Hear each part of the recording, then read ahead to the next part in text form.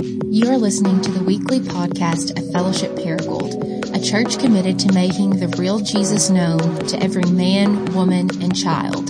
For more information about our church, please visit us at www.fellowshipparagould.com. We are going to be in Job chapter 1 this morning. Job chapter 1, or if you're new to the church, Job chapter 1. For those of you that's been with us this year, you know we've been spending a lot of time talking about what it means to be a disciple of Jesus. And what we've discovered is that to be a disciple of Jesus is to reorient your life around three goals. Goal number one is to be with Jesus. Goal number two is to become like Jesus. And goal number three is to do what Jesus did. This is the goal of every single person who calls himself a disciple of Christ. And what we have said is in order to do this, we need to be intentional about our own spiritual formation. And so, Ryan, do you have the intentional spiritual formation graphic that you can put on the screen? What we have said is that in order for us to be healthy disciples of Jesus, we need to be committed to teaching, to sit under gospel-centered teaching, to immerse ourselves into the story of God that tells us about who God is, what He's done for us in Christ, and how that changes who we are and how we live. And because information alone does not equal transformation, but the application of information equals transformation, we also need to be a people who are practicing the ways of Jesus. We need to spend time in silence and solitude, reading scripture, fasting, praying, all of the things that we see Jesus doing, we need to be put into practice into our own lives. And one of the things that we've said over and over is that to experience the life of Jesus, you have to adopt the lifestyle of Jesus. And then because we were created for relationships, we cannot grow in isolation, separated from one another. And that's why we need the local church. That's why we need community. That's why we encourage you every single week to get plugged into an MC or a fight club where you can work through the gospel together. And obviously, because we cannot possibly pull off the life that God wants us to pull off apart from His power, we do all of this as we live connected to and aware of His empowering presence, His Holy Spirit. So we've talked a lot about that this year, but what we have not talked a lot about is what you see below the line where it says low control. And what we have said is that in order to truly be a healthy disciple of Jesus, we are to engage in all of these things and realize, though, that change takes time, that it doesn't happen overnight. And so change happens over time, but then through, as the great theologian Jay-Z says, the hard knocks of life. And so what I want to do in the next 4 weeks is we're going to talk about the hard knocks of life. We're going to talk about pain and suffering. Anybody in here ever experienced pain and suffering in any way? Okay, this should be a relevant topic for all of us. And what I want you to see in the next 4 weeks is how we cannot live well if we do not learn how to suffer well. And a lot of us, I think, just have no idea how to suffer well. So we're going to look at the scriptures and see what God says about it. So if you will, again, grab a Bible, Job chapter 1. If you don't have a Bible, we'll throw it on the screen for you. I'm going to try to read verse 6 through verse 22. It says, "Now there was a day when the sons of God came to present themselves before the Lord, and Satan also came among them. And the Lord said to Satan, 'From where have you come?' And Satan answered the Lord and said, 'Well, from going to and fro on the earth, and from walking up and down on it.' And the Lord said to Satan, 'Have you considered my servant Job? There's none like him on earth, a blameless and upright man who fears God and turns away from evil.' And then Satan answered the Lord and said, 'Does Job really fear God for no reason? Have you not put a hedge around him and his house and all that he has on every side? You have blessed the work of his hands, and his possessions have increased in the land. But stretch out your hand and touch all that he has, and he will curse you to your face.' And the Lord said to Satan, 'Behold, all that he has is in your hand. Only against him do not stretch out your hand.' So Satan went out from the presence of the Lord. Now there was a day when his sons and daughters were eating and drinking wine in their oldest brother's house. And there came a messenger to Job and said, 'The oxen were plowing and the donkeys feeding beside them. And the Sabeans fell upon them and took them and struck down your servants with the edge of the sword. And I alone have escaped to tell you.'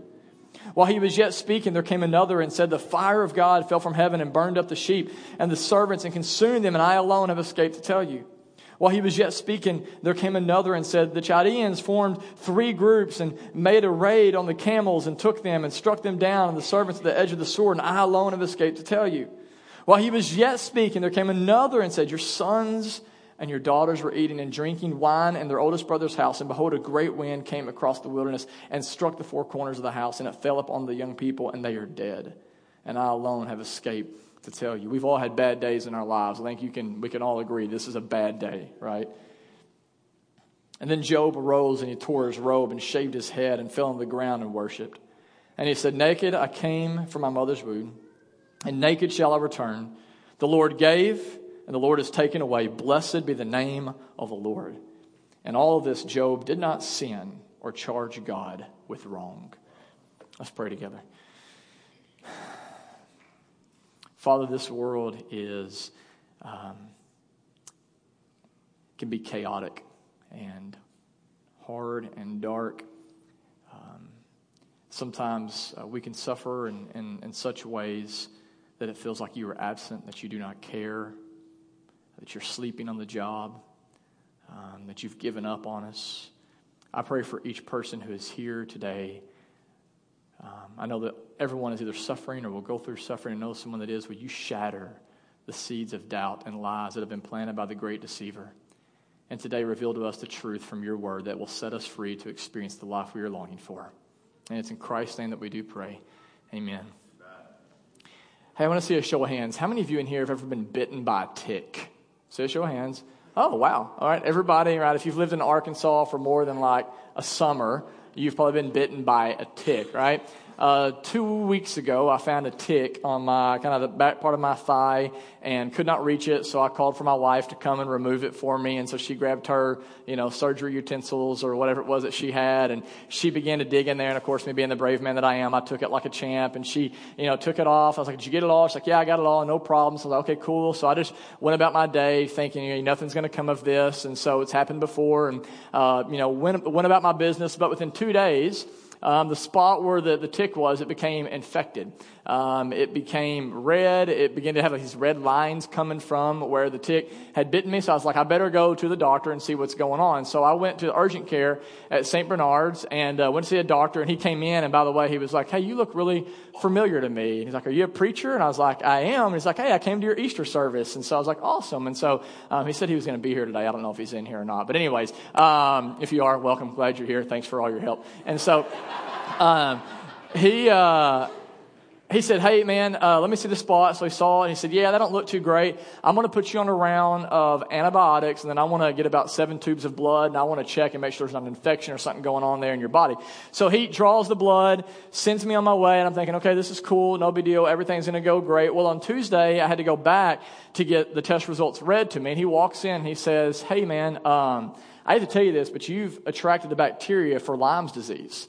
And so you were actually at risk. And I was like, okay, well, tell me about Lyme's disease. Like, what is it? What does it do to your body? And he said, well, I think we've caught it early enough where for you, at the most, you'll probably experience some flu-like symptoms, fatigue, chills, headache, maybe some swollen lymph nodes, things like that. But he said, if we don't get ahead of this thing, it can lead to a lot more damage to your body. He said, you can get meningitis, which is the swelling of the brain. Sounds like a good time, right? And so it's like you can have heart palpitations, like things can go haywire with your heart. Your liver can actually experience a lot of damage. It's like we need to do more liver tests on you actually right now to get a baseline for what's going on. And then I need to put you on 14 more days of antibiotics, and then we'll check back in, do some more tests, see what's going on. So he sends me out. This is on Tuesday, and I leave from there to go work on my sermon for Sunday, for today, on suffering. And as I was driving there, this was the question that was running through my mind. Why?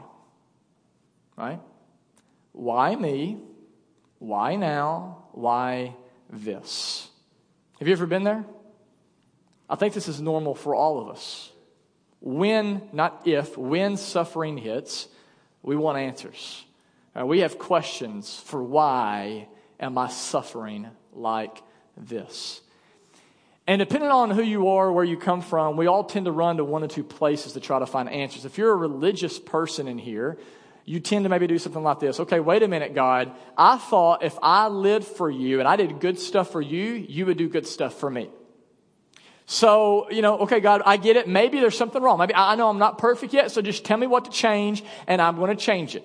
Okay, I need to pray more. I'll pray more. I need to read my Bible more. I'll read my Bible more. Do I need to have more faith? I know if I have faith like the grain of a mustard, I can move mountains. So I need faith so you will heal me. Like, God, you just tell me what to do, and I'll do it.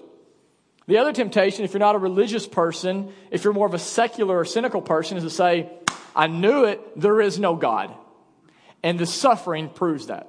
Because if there is a God, I don't want to worship him anyway, because either he's good, but he's not in control and he can't fix my circumstances, and he wouldn't have allowed this to happen, or he's all powerful, but he's a tyrant, he's sadistic, and he likes to inflict pain on me. Right? This is the temptation for us to go one of two places. And what I want you to see this morning is that both approaches to suffering are absolutely wrong. They are spiritual dead ends that actually will not help us at all with the issues of suffering and pain when it comes into our lives. So, how do we handle suffering? How do we view suffering? And I think that this book, the book of Job, is one of the best at dealing with it. If you look again in chapter 1, there's this really peculiar little exchange between Satan and God. Have you ever thought about this before? Satan comes to God. God says, hey, where have you been? And he says, just walking to and fro on the earth. Which let that image kind of steer in your brain. Just walking on the earth, man. Just checking people out. God says, hey, have you considered my servant Job and how much he loves me? And he serves me. And Job, and basically Satan says, you think he loves you? Right? You think Job is so great? Well, hey, how about this, God? Inflict some pain on him. Right? Do something to hurt him. And I guarantee you, if you do that, Job will curse you to your face. And then oddly enough, God says, deal. Yeah. Yeah, okay, I'll allow you to bring some suffering into Job's life. I'll allow you, Satan, to inflict some pain. But then he actually gives him some boundaries. He says, this is what you can do. This is what you can't do. But yeah, go ahead. Bring the pain. And so Satan, it says, then leaves the presence of God. And as you read the rest of the book, you know that he had inflicted all kinds of pain and suffering and havoc on Job and his family. Can we all just agree before we go any further this morning? That's a little bizarre. I mean, it seems like here, does it not, that God is gambling with a human life, with Satan at the table. And it's easy at times to read this and get tripped up on it, but here's what I want you to notice right here in the chapter. Notice suffering, as you will see throughout the entire Bible, suffering is never God's idea. Suffering is actually Satan's idea. When you go back to the very beginning in Genesis 1, God created a world good, it was right, it was beautiful, it was rhythmic, it was as it should be. Everything Adam and Eve did stirred worship in their heart towards God, but then Satan, the serpent, came into the garden, and what happened? He tempted Adam and Eve to sin, to trust him over trusting God. And when he did, immediately, when they turned away from God, the forces of evil were unleashed into this world, and with it came death and disease and darkness and dysfunction and all sorts of things that we experience today. So you need to understand, before we go any further in our discussion on suffering, listen, suffering and pain is never God's design. God does not design suffering. God does not desire suffering, but listen carefully. He is still absolutely in control of everything. He is still in charge. There is not one rogue molecule in this world. And therefore, listen carefully. Though God never plans the evil and the suffering, he absolutely has to permit it. That's what we see right here, don't we? Satan comes and he says, hey, let me inflict some pain. Why does he have to ask for God? Why does he have to say to God, hey, this is what I want to do? He knows he has to get permission from God to bring about the suffering and the pain. And God actually gives him the permission. What in the world is going on? Why in the world would God ever permit suffering or evil to befall on somebody else? Though he never authors it. Why in the world would he allow this to happen in Job's life? Well, what we see, and this is crucial, is whenever you read about the story of Job, what you discover is this. The reason God allows the suffering, the reason God allows the evil, is he only allows Satan to accomplish the very opposite of what Satan wants to accomplish. In other words, the reason God allows Satan to bring suffering into Job's life is he knows he's only given Satan enough rope to hang himself. Think about this. What does Satan really want in this story? He wants to expose Job as a fraud. He wants to expose that Job is a phony, that he's a hypocrite. He says, dude, the only reason he's in this is because life's going well. Bring some pain and he will disown you. And yet what happens as a result of God allowing the suffering to come into Job's life? Is Job exposed as a phony? No. He actually becomes the most famous, or one of the most famous characters in the history of the human race. Job becomes a figure that changes the lives of millions of people who look to him as a character, as a man who was courageous and had faith and perseverance even in the midst of his trials. And so mission failed on Satan's part. What we have to understand today as we talk about this issue of pain and suffering, listen, God does not create evil. Hear me clearly. He hates evil. God is against evil, but he permits Satan to do some evil things to Job. Why? Because God in his infinite wisdom and his infinite knowledge and his infinite goodness knows that in the end, it's only going to defeat the real intentions of the enemies on Job's life. He knows that by allowing the suffering, that all that happens here is that suffering will only achieve the very opposite result of what Satan is hoping to get out of bringing the suffering on Job. And here's why this is so important this morning. Because what this gives us insight to is the way God deals with you and deals with me. For some of you this morning, you are suffering greatly. For some of you, you've lost children, parents. Some of you have cancer right now inside of your body. Some of you have heart failure. Some of you have kids that are straying from the Lord. Some of you have lost your job. Some of you made a decision in the past that is still plaguing your present. And though I cannot stand up here and tell you exactly what God is up to and why he's allowed that specific thing to go on in your life, what I can tell you is this, is that if you will trust God, according to the scriptures, he will only allow suffering to come into your life to the point that it will defeat the enemy's intentions on your life. If you will continue to trust God in the midst of the suffering, he will only allow suffering to come into your life to the point, not that it harms you, but that it will help you experience more and more of the life you were created to experience. That is great news this morning if you believe it. But here's the problem. Notice, though this is what God is doing in Job's life, he never tells Job that's what he's doing in his life.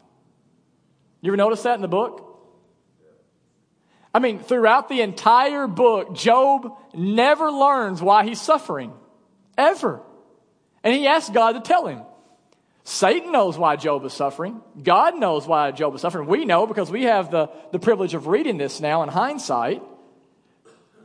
But all Job knows is that he was living a good life, doing his own thing, and bam, everything began to fall apart. All he knows is he was doing the best he could to follow after God, to trust God, to live a blameless life, and all of a sudden now he loses his family, he loses his health, he loses his wealth, and when he finally goes to God and says, God, what are you doing?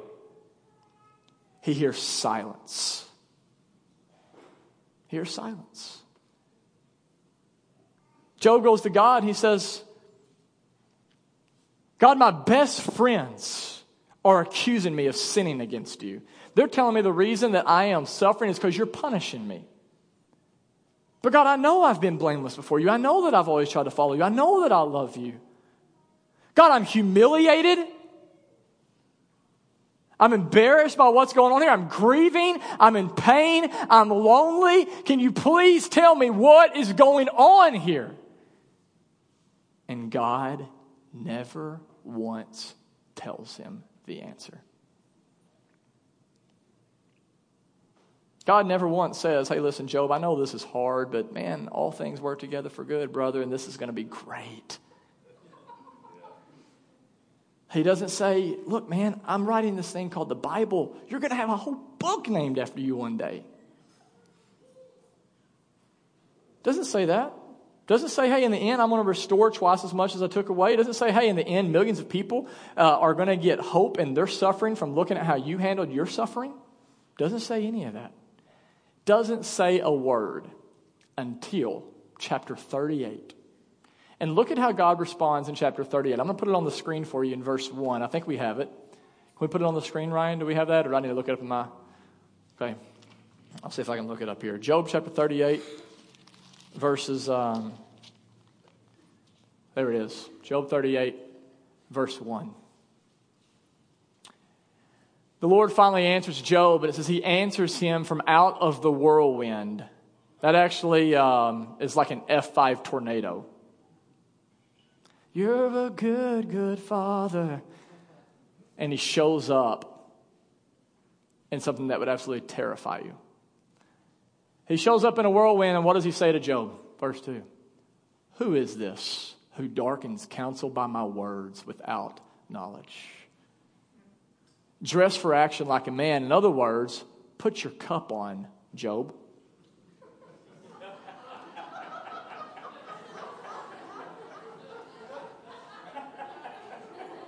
That's it. I mean, that's it. That's seriously it. That's the truth, right? In the Hebrew, right? Dress for action like a man. I will question you, and you make it known to me. I've heard about you. Oh, next. Actually, forget that one. Cancel that one. Leave it there. Dress for action like a man. I will question you, and you make it known to me. What he actually says next, which we don't have it on here, in verse 4, is he says this. Job, where were you when I laid the foundations of the world? How do you like that response? Hey, Job, you've been really good at asking me a lot of questions about why you're suffering. Before I answer that, let me ask you a question. Where were you when I designed the universe? Hey, where were you when I threw the planets in the sky and the sun, and I said this will be the day and this will be the night? Where were you, Job, whenever I began to create all of these creatures, and including the great feared Leviathan, which is like a pet for me? Oh, that's right, Job, I hadn't created you yet. Who is this who darkens counsel by my words without knowledge? In other words, Job, who do you think you are to question me about how I run the universe that I created and control? Are you okay with a God like that? You see, when suffering hits, we all want answers. Do we not? We all want answers. And for the moralists, we tend to say, okay, God, just tell me what you want me to do. Obviously, I've screwed up something. You're probably just making me, you're punishing me for something. I know it because I really believe if I do good stuff, you should do good stuff for me. So just tell me what to do and I'll do it. The secular person says, I knew it. God doesn't exist. I'm going to go live however I want, for tomorrow I die. Do you see what both responses are attempting to do? They're attempting to control God. They're attempting to take control of their own lives. But listen to me very carefully, guys. According to the Scripture, if you want a relationship with the God of this Bible, of the God of this universe, you need to realize He's God, you're not. He's in control, you're not, and you need to trust Him even when at times He does not give you an answer right here and right now to why you are suffering. This seems like such a cold-hearted God, doesn't it? That He wouldn't give us an answer. But listen, guys, what you have to understand is this is actually the most loving thing God can do. Because think about it. If you want to experience salvation, salvation is by what? It's by faith.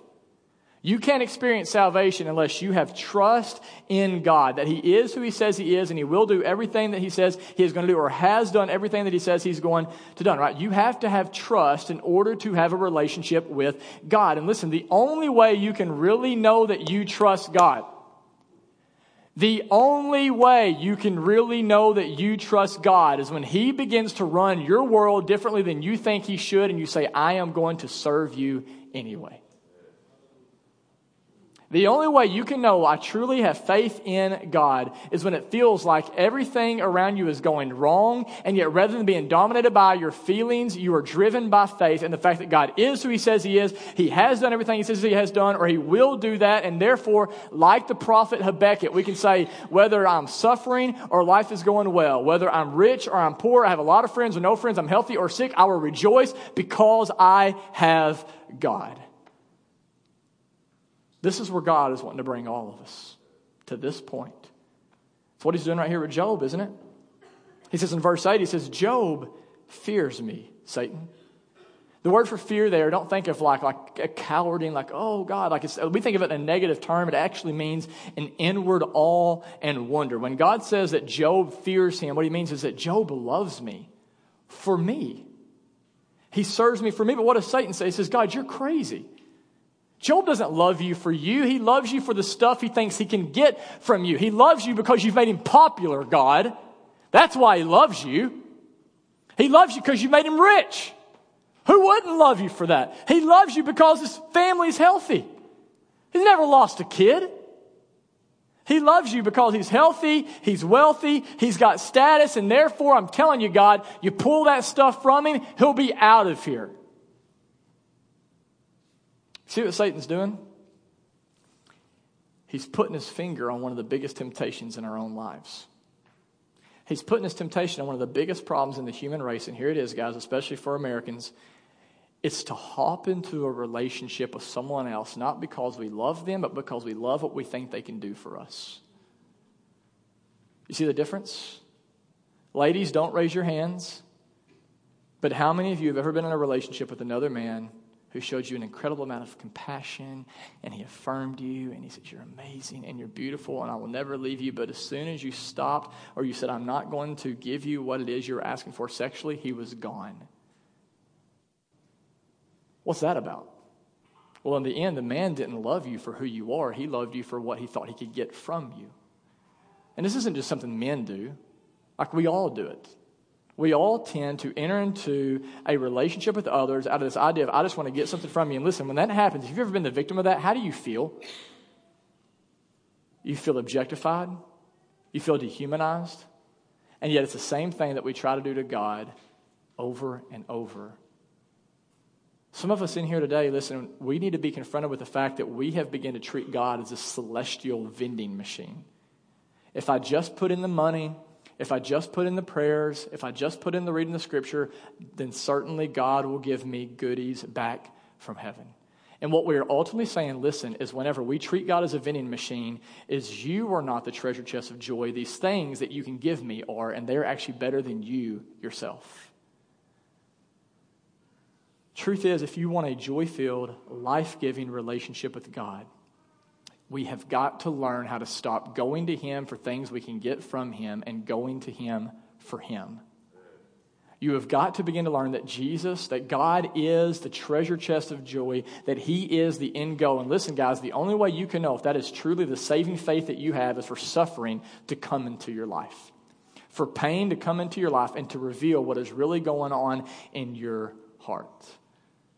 A couple months ago, I went to go see Shonda James, who's in our missional community. She's a massage therapist here in town. I was having some back pain, so I went and I was like, I'm going to get a massage from Shonda. And so she told me to lay down on her little table, and she said, okay. She said, do you want this to be a relaxing massage, or do you want this to be a painful massage? And I was like, okay, well, which one's going to make me good in the end? Which one's going to fix me? And she said, well, the painful massage. And I was like, okay. And you would not think from a girl, I don't know how much you weigh, but a little girl like her that she could inflict pain on you, but you would be dead wrong, okay? And so, she almost had me to the point of tears. The only thing that kept me on that table was the fact that I knew the pain she was inflicting on me was going to make me better in the end. That's what kept me there. I'd be like, okay, yeah, I'll pay for this even, this kind of pain. For some of you, you're like, that's what I want God to do for me now in my pain. I would pay for my pain if I knew how 5 years from now it's going to make me better. Am I right? Wouldn't that make it way easier? For God to say, hey, here's why I'm allowing this to happen. Look what actually is going to come as a result of this happening in your life, this pain and this suffering. But here's the thing, guys. If God does that, if He does that, do you realize then we will still only serve Him for things we can get from Him rather than serving Him for Him? And listen, because God loves you, because He knows that as the giver of all good gifts, that He is better than His gifts, because He knows as the creator, He's better than the creation, He will allow suffering to come into our lives. And He will not give us the answers why all the time. And He does this not to make you miserable, but to save you from the misery of building your life on things that He knows in the end will not satisfy you at all. God will allow suffering and pain to come into our lives, not because He hates us, according to Romans 8:1, not because He's even mad at us. He'll allow suffering and pain to come into our lives, not because He wants to break us, but because He wants to fix our eyes on Him as the ultimate source of life. And this is exactly what we see happen with Job. When you come to the end of the book, Job chapter 42, we can actually put that on the screen now, Ryan, verse 5.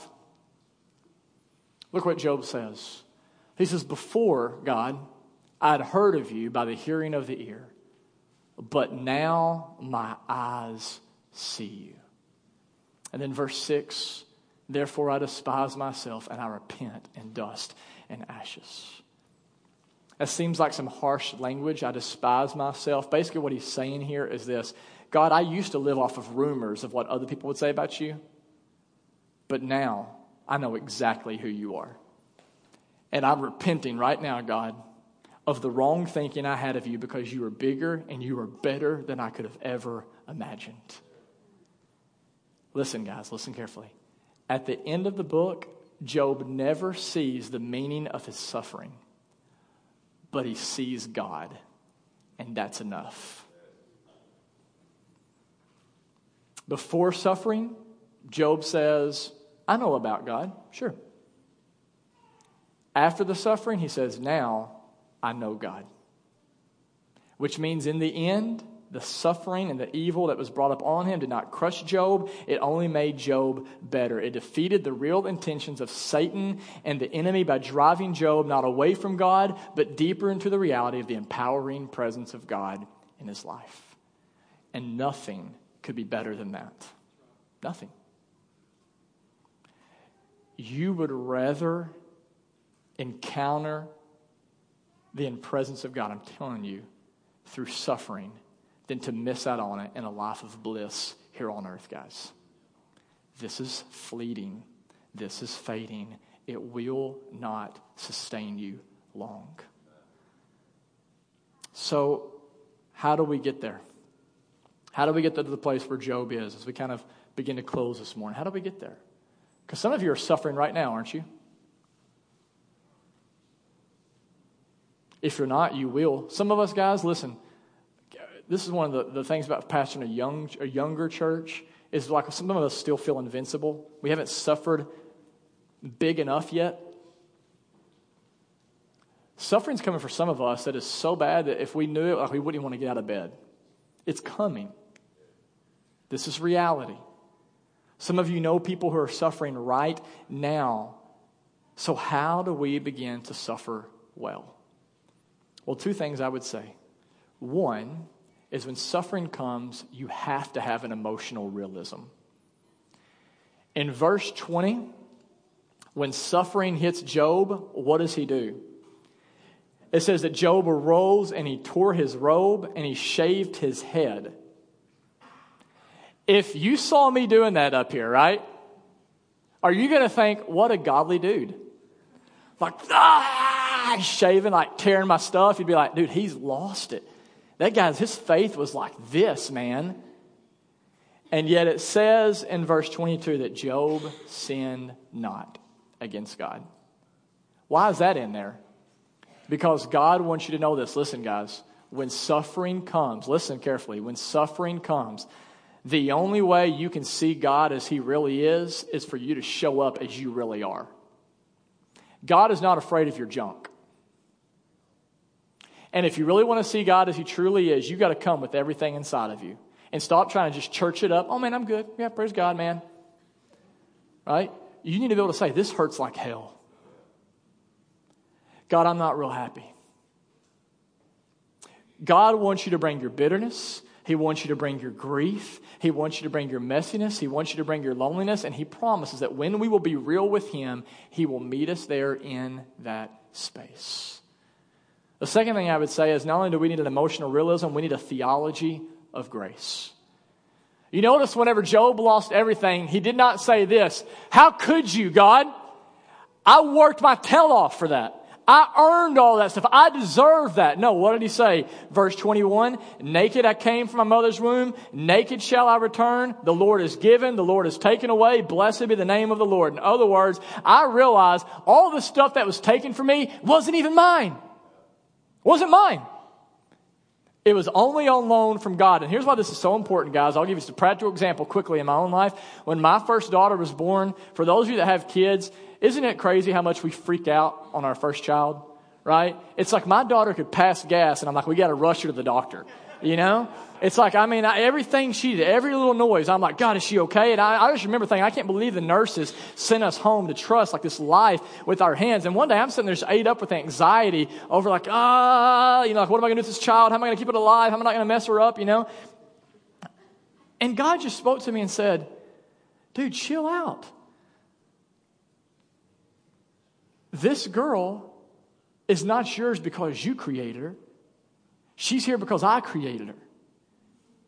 I'm your God, not her. She's a gift from me, your God. And so guess what? If the gift leaves, if the gift dies, I'm still here. And I'm enough. You were happy, Jared, before you had her in your life. You had joy. Do not believe the lie that now you have to have her as a source of your life. I'm the one who's the source of your life. So what's it to you if I give her to you for 3 months or 3 years or how long? You just love her, enjoy her, steward her well. But no, if she dies, nothing of me dies. It's all grace. It's all a gift. Enjoy it while you can, but do not worship it.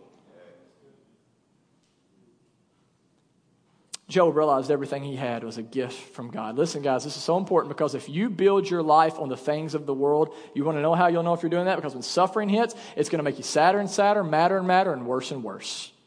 Build your life on the things of the world. When suffering comes, your joy will not last. But build your life on God. When suffering comes, your joy will not leave. So, as we end, who or what are you building your life on today? Who or what are you trusting is going to sustain you when, not if, but when the suffering comes?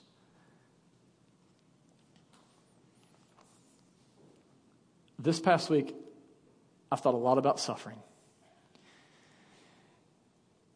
And I've realized that one of the reasons that I struggle with suffering, one of the reasons I'm bad at it, just confession, I'm not good at pain and suffering. I'm not good at it. So I'm not like preaching this. It's like, be like me. You know why I struggle with pain and suffering? I realized this past week. Because I still struggle to believe that God loves me. So you're like, wait a minute, Jared, you preach on the love of God every day. Are you a hypocrite? Like, no, I believe it up here. But when suffering hits, when the test comes back and says you got Lyme disease, when people criticize me because they don't think I do a good enough job or they don't praise me whenever I think they should praise me, when my kids are sick, when my marriage, my wife don't treat me the way I think I should be treated, whatever it may be, though I know in my head God loves me, in my heart, I realize how much I still doubt it. And that's why, guys, we have got to be a church that just focuses on this theology of grace. When suffering hits, at the end of the day, the only thing that is going to sustain you is a rock-solid belief in the fact that God's love is steadfast.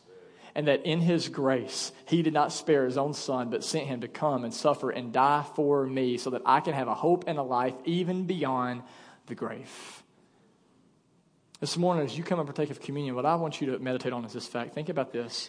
Centuries later, after Satan assaulted Job, he would come and he would assault Jesus, the true innocent sufferer. Job would sin. Job wasn't sinless. Jesus was sinless.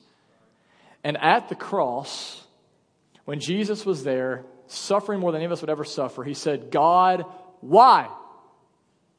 Why have you forsaken me? And you know what He heard? Silence. Job only thought that God had abandoned him. God actually really did abandon Jesus. At the cross, Jesus was forsaken by His Father, who He was in a perfect eternal relationship with. He was forsaken by Him. And He was met by the wrath of God. Why? For you and for me. Guys, if God can take the most horrific event in human history, which is Christ at the cross, and turn it into the most beautiful event in human history, what in the world makes you think He's going to give up on you now? Whatever you're facing, I'm telling you, you trust Him, it's only going to make you better and more beautiful, and in the end, drive you into a deeper reality of who God is.